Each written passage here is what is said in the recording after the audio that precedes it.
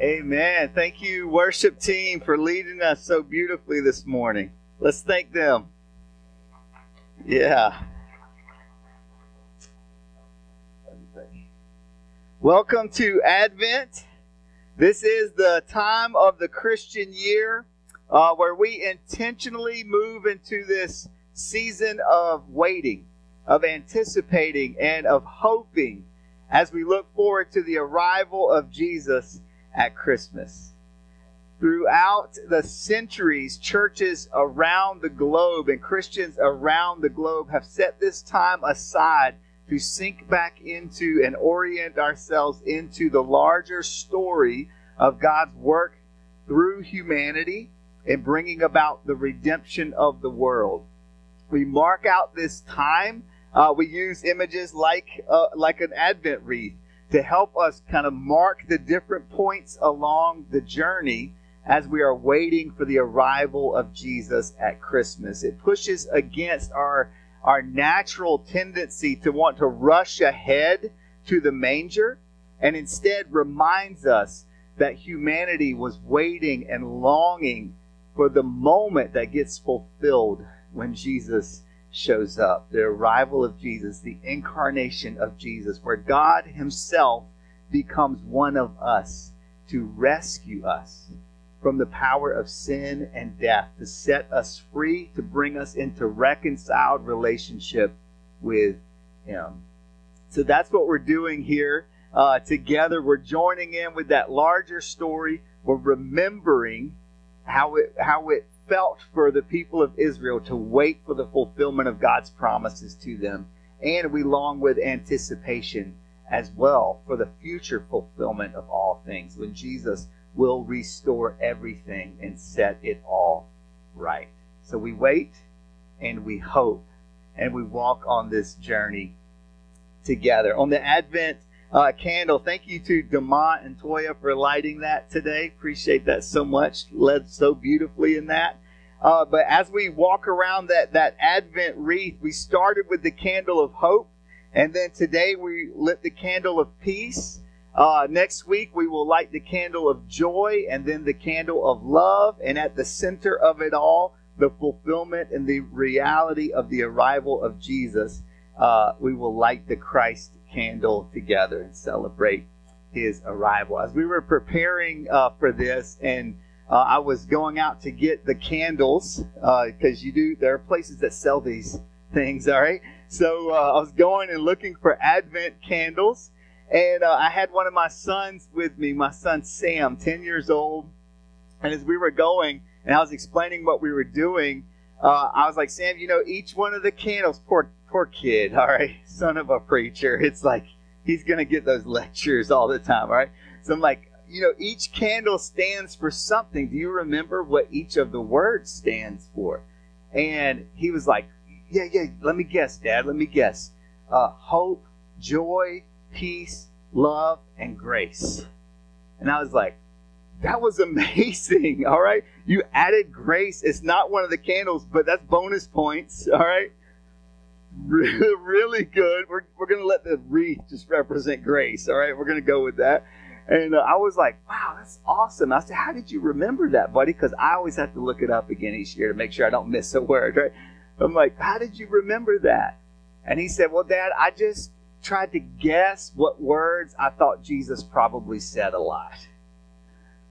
And I'm like, well done, all right?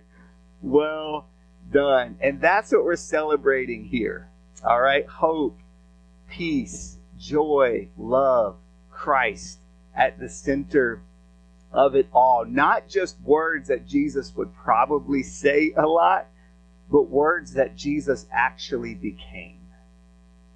As John tells us in John chapter 1, the Word, the organizing principle of the universe, the one who makes sense of all things, the Word became flesh and made his dwelling among us. Not just things that Jesus would probably say, but words that Jesus became in the flesh. Today we're in Luke chapter 1.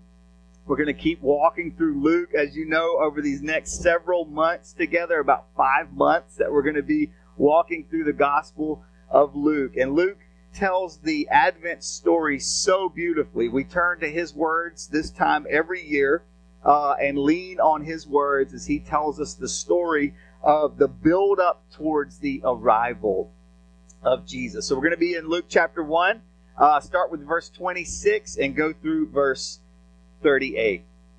In the 6th month, God sent the angel Gabriel to Nazareth, a town in Galilee, to a virgin pledged to be married to a man named Joseph, a descendant of David. The virgin's name was Mary. The angel went to her and said, "Greetings, you who are highly favored. The Lord is with you." Come on. Yes, Linda. Bring it. I love it. Awesome. Mary was greatly troubled at the greeting, at these words, and wondered what kind of greeting this might be. But the angel said to her, "Do not be afraid, Mary. You have found favor with God. You will be with child and give birth to a son, and you are to give him the name Jesus. He will be great and will be called the Son of the Most High. The Lord God will give him the throne of his father David, and he will reign over the house of Jacob forever. His kingdom will never end." "How will this be?" Mary asked the angel, "since I am a virgin?" The angel answered, "The Holy Spirit will come upon you, and the power of the Most High will overshadow you. So the Holy One to be born will be called the Son of God. And even Elizabeth, your relative, is going to have a child in her old age, and she who was said to be barren is in her 6th month, for nothing is impossible with God."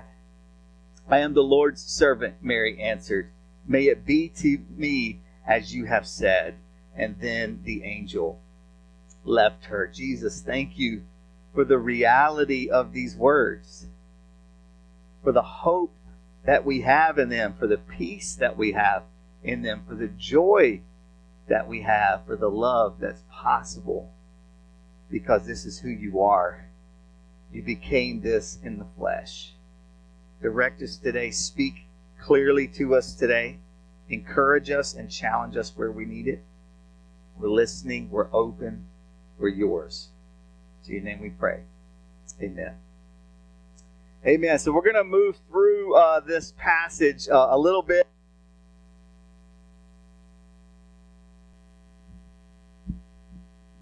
Whenever I see Justin start walking up, I'm like, something is wrong, and this guy's going to fix it. All right? Everybody give it up for Justin.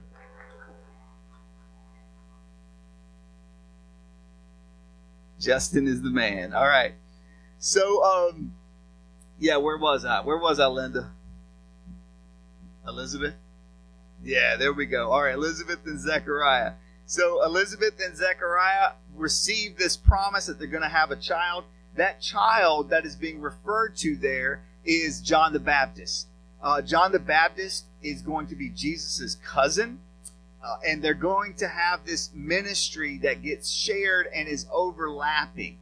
John the Baptist is the fulfillment of the ancient prophecies about how God is going to send a prophet like Elijah ahead of the Messiah when the Messiah comes. Jesus is the fulfillment of the Messiah prophecies. John the Baptist is the fulfillment of the Elijah prophecies. The prophet Isaiah says, there is a voice of one calling in the wilderness, prepare the way for the coming of the Lord. That is fulfilled in John the Baptist. That's his role. He gets called the trailblazer, the pioneer, the one who goes before Jesus, sometimes called the forerunner of Jesus. And so in his prophetic work, he is calling people to be prepared, to get ready, because the kingdom of God is at hand. And he begins with this message of repent, for the kingdom is at hand. Jesus picks that same message up at the beginning of his ministry and preaches that same message. Repent, for the kingdom of God is here. It is here. It has arrived. Repent is this word meaning to turn. Turn your hearts to God. Prepare yourselves. Open yourselves up for what he is going to do and the transformation that he is going to bring. So that's who John the Baptist is. And I love how in this first sentence even that we get in the passage today, the author Luke, as we know, Luke is this historian. It's also believed that he was a physician, possibly a Gentile and not a Jewish person, which would make him the only non-Jewish person to be the author of any books in the New Testament. And so as he's telling this, we get a little glimpse of what we're in store for as we go through his book throughout these next several months. In this one sentence, this historian is able to pack so much in. He gives us glimpses of Israel's history.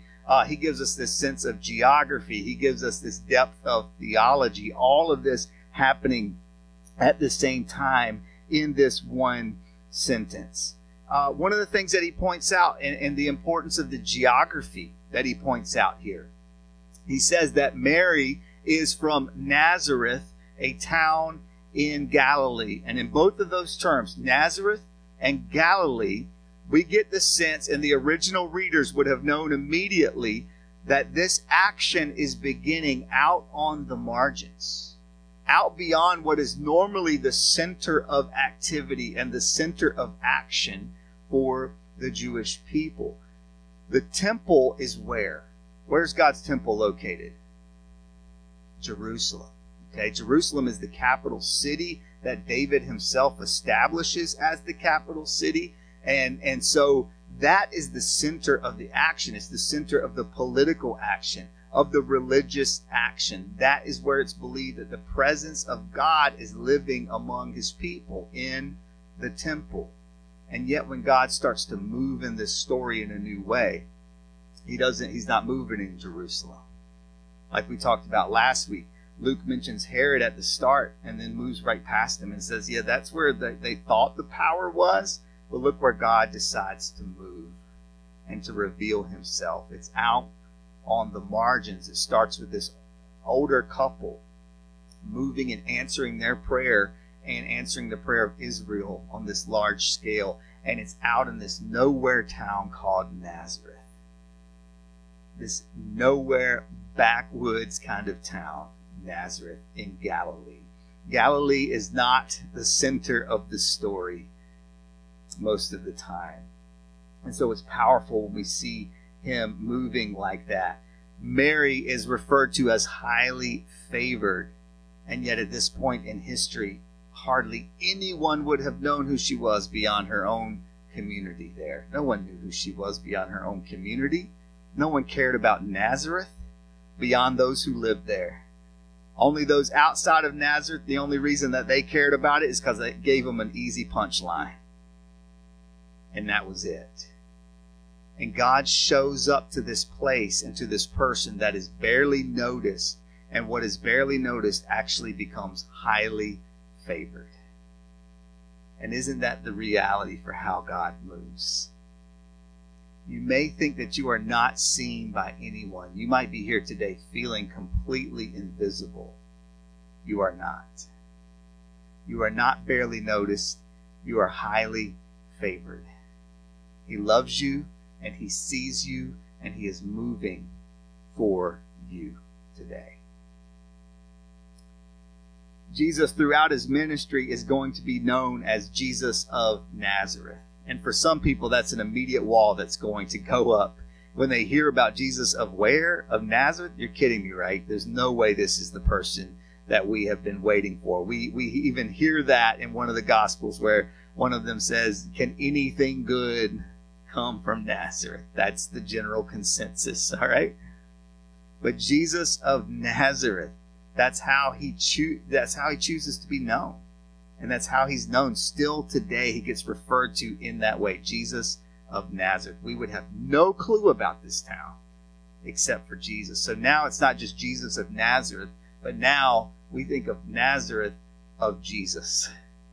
It's the only reason you would ever want to visit there. All right? I got to go there one time. It was not impressive, all right? It was not impressive, even now. It's so interesting that we still know the name of this town, Nazareth of Jesus. That's why we know it, because of the power of his life. Once again, you've heard us say this over and over again, but we're going to always keep coming back to this because it's a challenge that we keep needing to hear ourselves. I felt sharply critiqued in this from the Lord. The sense that I use the term so easily, I use the term margins to describe other people. And I talk about people or populations or even places as being on the margins. And when I say that, I am publicly confessing that if I think someone else or someplace else is on the margins, that means I think I'm at the center of the page. And Jesus says that's not how this story works. And when Jesus shows up in a place like this, he transforms the forgotten edges of the page from what we think of as the margins into the center of the story. And what we see as the margins, he sees as the center of the story, because that's where he is. That's where he intentionally locates himself. And we get this just from this simple statement that Luke makes: Nazareth in Galilee. Translation, nowhere. And this is where he showed up. This is where he revealed himself in this powerful way. The forgotten edges of the page become the center of the story when Jesus gets his hands on them. That's why one of the challenges that we are embracing together over Advent, we introduced this last week, and I want to encourage it again today. My younger brother, Josh, many of you know him. He's preached here multiple times before. Some of you have a friendship with Josh. I wasn't planning to say this, but one of the smartest people I've ever met, one of the most genuine followers of Jesus I know, and he's my brother. All right, so I know him really well. He's the real thing. He is a chaplain at the Orange Correctional Center in Hillsborough. And he has invited us to participate in a Christmas gift that he's helping to organize for the residents of the correctional center. And so what he's asking for us to do is to contribute. There are other churches in this community that are going to contribute items to each of these bags and gifts that are going to go to our neighbors there. And our role, he's invited us to give 200 tubes of toothpaste to contribute to this gift. So I want to challenge us to do that. These are not inmates, they're residents, the term that we're going to use, and we're going to go beyond residents, and we're going to say neighbors. Our neighbors. And so let's show up there. And let's be a part of that. A group of people who so often feel forgotten. Let's help them remember that they are seen. They're not invisible. They're not hidden away. They're not forgotten. So as the story goes on, it says that the angel went to her, gave this greeting of greetings, you who are highly favored. The Lord is with you. And it says that Mary's response is that she was greatly troubled at this greeting. If an angel shows up to you, you're going to be troubled too. All right. Even if that's what you're praying for, Lord, just show me a really clear sign that an angel shows up and you're like, too clear. All right. Too much. Pull back a little bit.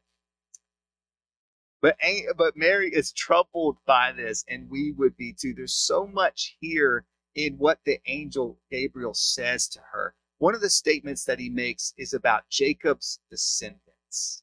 And I love this. We get the reference to David as well in this. So you get so much of Israel's history that starts to unfold in our own minds and in the minds of the people who are reading this and hearing this for the first time.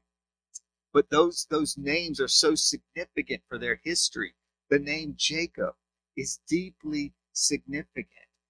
Jacob is so you get Abraham, and then you get Isaac, and Isaac had Jacob and Esau. And so grandson of Abraham, this fulfillment, how God is fulfilling the promise to his people, Israel, Jacob goes on to have 12 sons who become the tribes of Israel.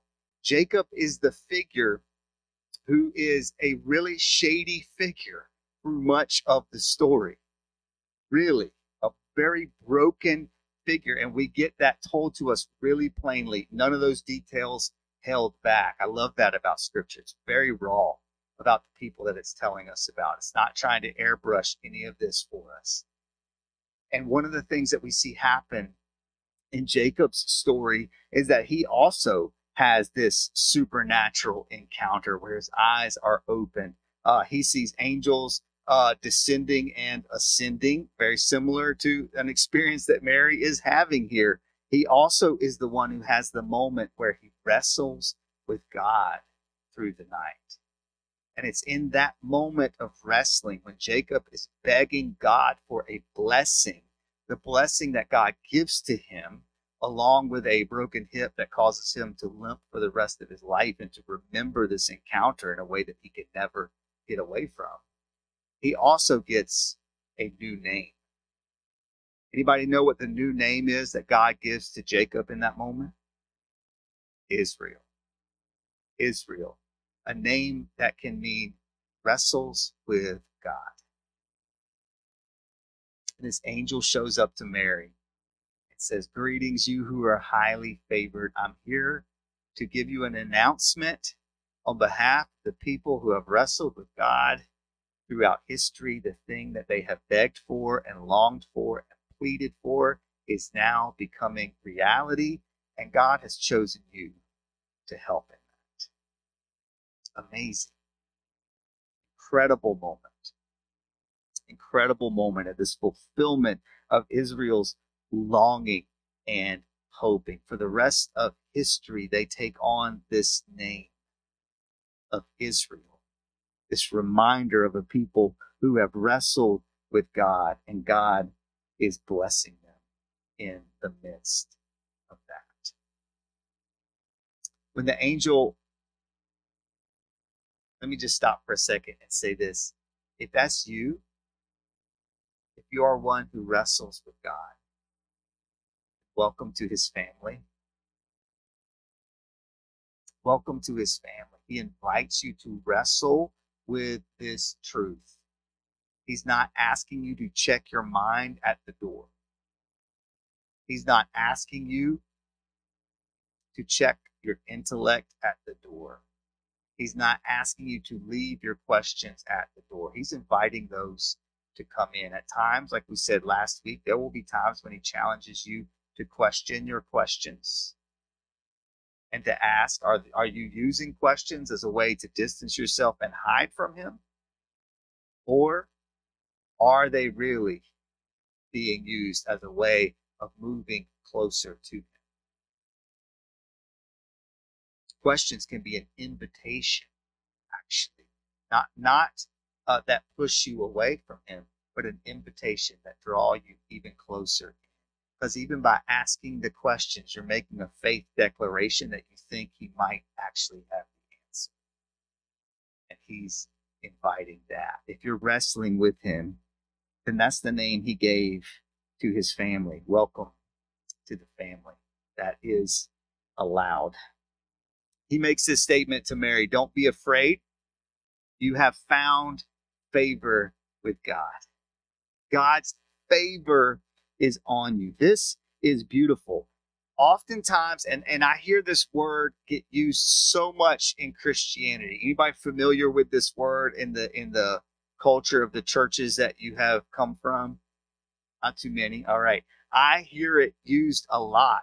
And most of the time, it gets used in association with hoping that God makes things easier for us. All right. Favor being this thing that we're just walking along and the doors are flying open for us. And God is just paving the way and making the way easy for us without scandal, without hardship, without pain. That is not what favor means. That is not what we're told in the scripture story. Favor is not about asking God to lift you out of it or lead you around it. Favor is about God being with you as he walks you through it. And we see that over and over again in the whole story of Scripture and in that scriptural imagination that's being planted down within us. The favor of God looks like Abraham being chosen. What an incredible gift. What an incredible blessing. And the favor says, Abraham, I'm choosing you. And now I'm asking you to leave your homeland, pick up your family, and make a move to a place that I will tell you when you get there. Okay, but where is it, Lord? To the place that I will show you. When will you show me? When we get there. And then think about the hardship of Abraham's life. Absolutely, the blessing of God is all over Abraham's life and the favor of God. But it's not God just lifting him out or leading him around. It's God walking with him through it. You see that over and over again. What about Moses? How many leaders think, God, make me a leader like Moses? And then you read the story and you're like, never mind. Please don't do that, all right? But the favor of Moses, imagine being able to see God's hand move in such incredible ways, such clear miracles. And in what setting? In the setting of people who have experienced hundreds of years of slavery. And watching so much of the heartbreak that even flows out of those signs and symbols of the plagues that God reveals through Moses, and then wandering through the desert for 40 years with a group of people who are constantly saying, I just want to go back. There's nothing easy about Moses' story. There's nothing easy about it. It's miraculous. It's filled with favor, but it ain't easy by any stretch of the imagination. What about David? Imagine having a prophet choose you and anoint you as God's chosen king. The rest of your siblings all lined up who always get picked before you. You get the last of whatever is left over, and all your siblings then get lined up, and the prophet walks down the line, is like, nope, not that one. Nope, not that one. And you're like, yes, yes. And it gets to you. And the prophet says, this is the one that God has chosen. Favor, incredible favor. And then in the midst of that, imagine spending the next several years of your life running from the person who is currently king, who wants to kill you because he doesn't want to give up the throne. You've been anointed by God as the king, and you're hiding in caves from an army that's trying to kill you. Think about it over and over again. Think about Esther. God, choose me like you chose Esther. Raise me up like you raised up Esther for such a time as this. Oh, what was Esther's story again? Oh, yes, she had to go into the throne room of the king and speak on behalf of marginalized, there's that word again, marginalized in the eyes of other people, at the risk of her very life, knowing that if the king didn't have grace on her in that moment, she was going to die. It's favor, but it's not leading you, just lifting you out or leading you around. It's walking through it. You see this over and over. So we hear people talking about favor, and we even joke, and we even said this multiple times this morning, joking about your best life now, you know? And we say that quite a bit as a joke. But the favor of God doesn't look like that. The favor of God looks more like not special privileges, but a mantle of responsibility that comes with this invitation into surrender and into trust. Saying yes to that is more than worth it. Isn't this supposed to be Peace Candle Sunday? That doesn't sound very peaceful, does it? But in the story of Jesus, as we know, peace doesn't mean the passive absence of conflict. It means the presence of God himself, that disruptive genius of the call and the prayer of Advent, God with us. That's what peace looks like. It's the embrace of the Father. It's being filled with the Holy Spirit to transform us. It's the abiding and empowering and defiant and disruptive presence of Jesus in our lives. That's what peace actually looks like. One of my favorite preachers of all time, Dr. Martin Luther King Jr., said, "Surrender is not weakness, it is upside down strength." Surrender is not weakness, it is upside down strength. And we see this in Mary. She even asks this question. She does ask a question like Zechariah did, but you can see and you can hear there's a different kind of character in the question that she asks. Zechariah asked, how can I be sure of this? How can I trust you in this? Mary's question isn't like that. Mary's question is about logistics.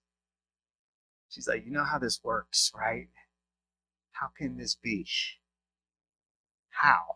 And he says, through the miraculous power of God moving, the Holy Spirit himself, in the presence of Jesus himself.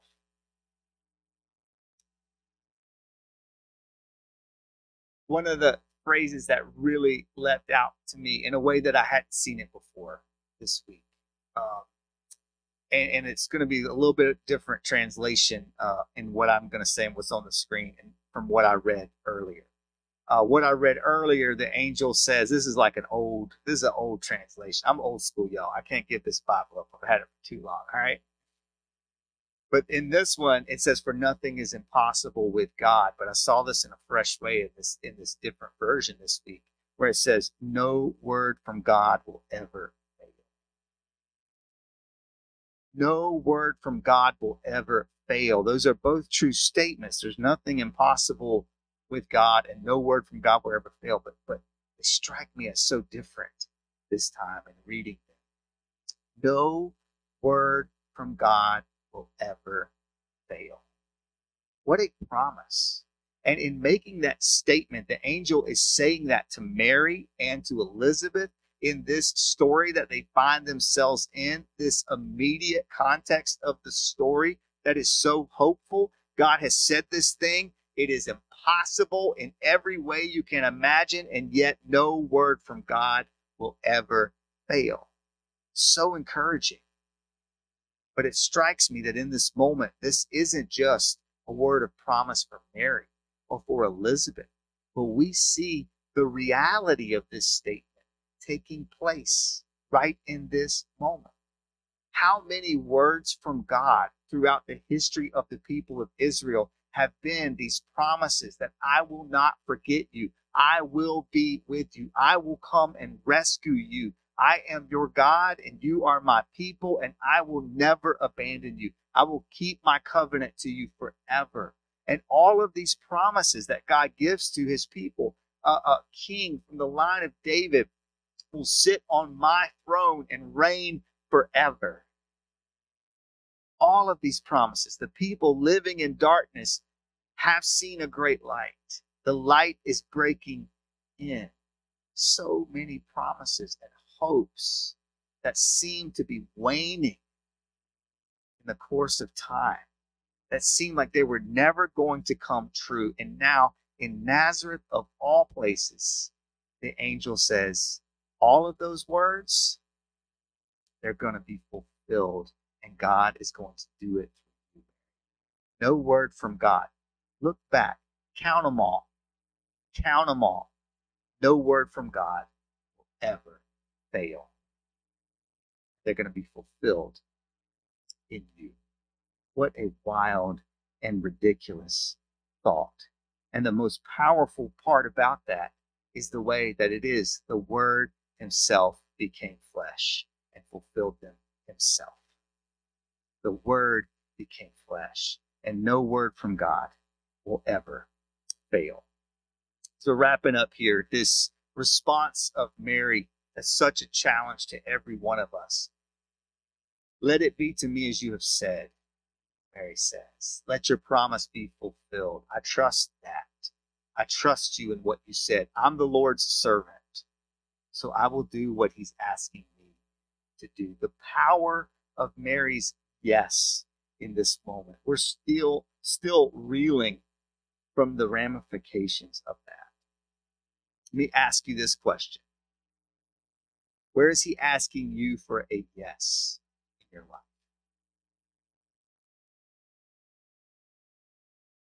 Maybe even right now, he's bringing some things to the top of your heart. You weren't even thinking about this, but now he's drawing it to the forefront of your mind. And he's saying, I've been pressing you on this. I've been bringing this up to you. And I'm asking you for a yes. Will you trust me? Will you trust that favor is not that it's going to be easy, but that I'm going to be with you? Will you trust that favor means surrender? Will you trust me in that?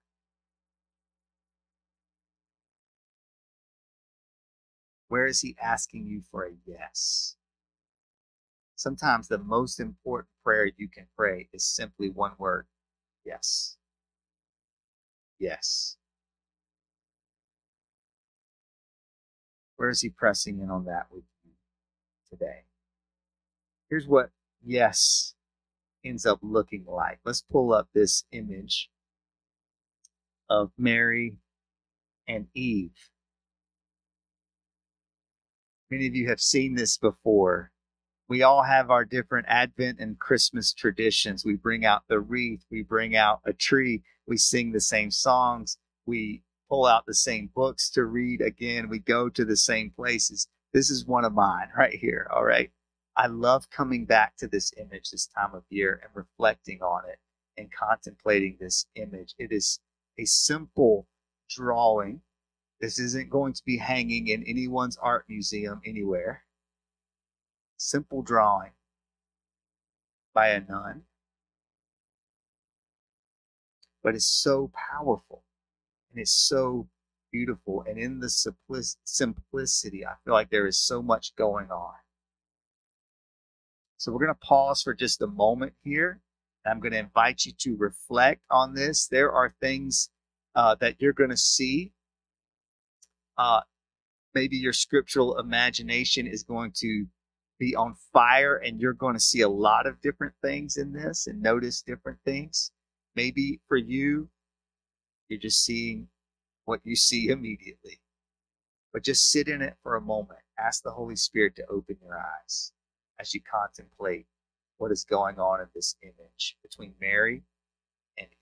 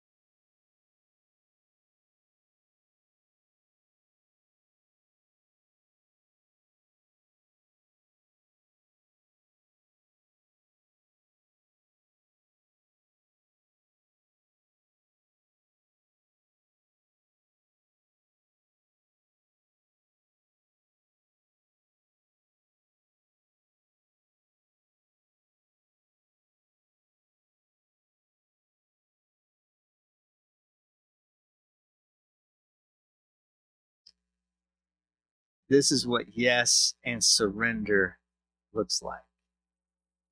And you see in this moment of Mary's yes and Mary's surrender, so much restoration happening. Her yes brings about this restoration to so many no's. Her embrace of God's will brings about the restoration of so many rejections of his will. Her humility brings about the healing of so much pride. Her faith brings about healing of so much unbelief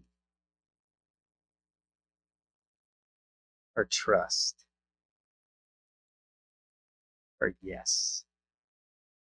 Sometimes the most important prayer you can pray is simply yes. Where is he asking for a yes from you today? Maybe you sense that he's drawing you into a time where you have decisions in front of you and there's so much fear about it. It's okay to ask how. Mary shows us that. You can ask him that, but still answer with a yes. Maybe there's a sense of a level of surrender of some spiritual area of your life that you feel like you have been holding on to. You feel like he's pressing and inviting for a yes. You're afraid of what it might mean. It's okay to ask how. He's not afraid of that. But give him your yes. Sometimes the most important prayer you can pray is yes. We see that Jesus says yes to his Father in the garden the night before his crucifixion, when he is wrestling with what it means for him to go to the cross. And he prays, Father, let this cup pass from me, yet not my will be done, but your will be done. He's praying to his Father. He's also following in the footsteps of his mother. He prays that prayer. And we're so grateful that Jesus' answer was yes. Let this cup pass, but your will be done, not mine.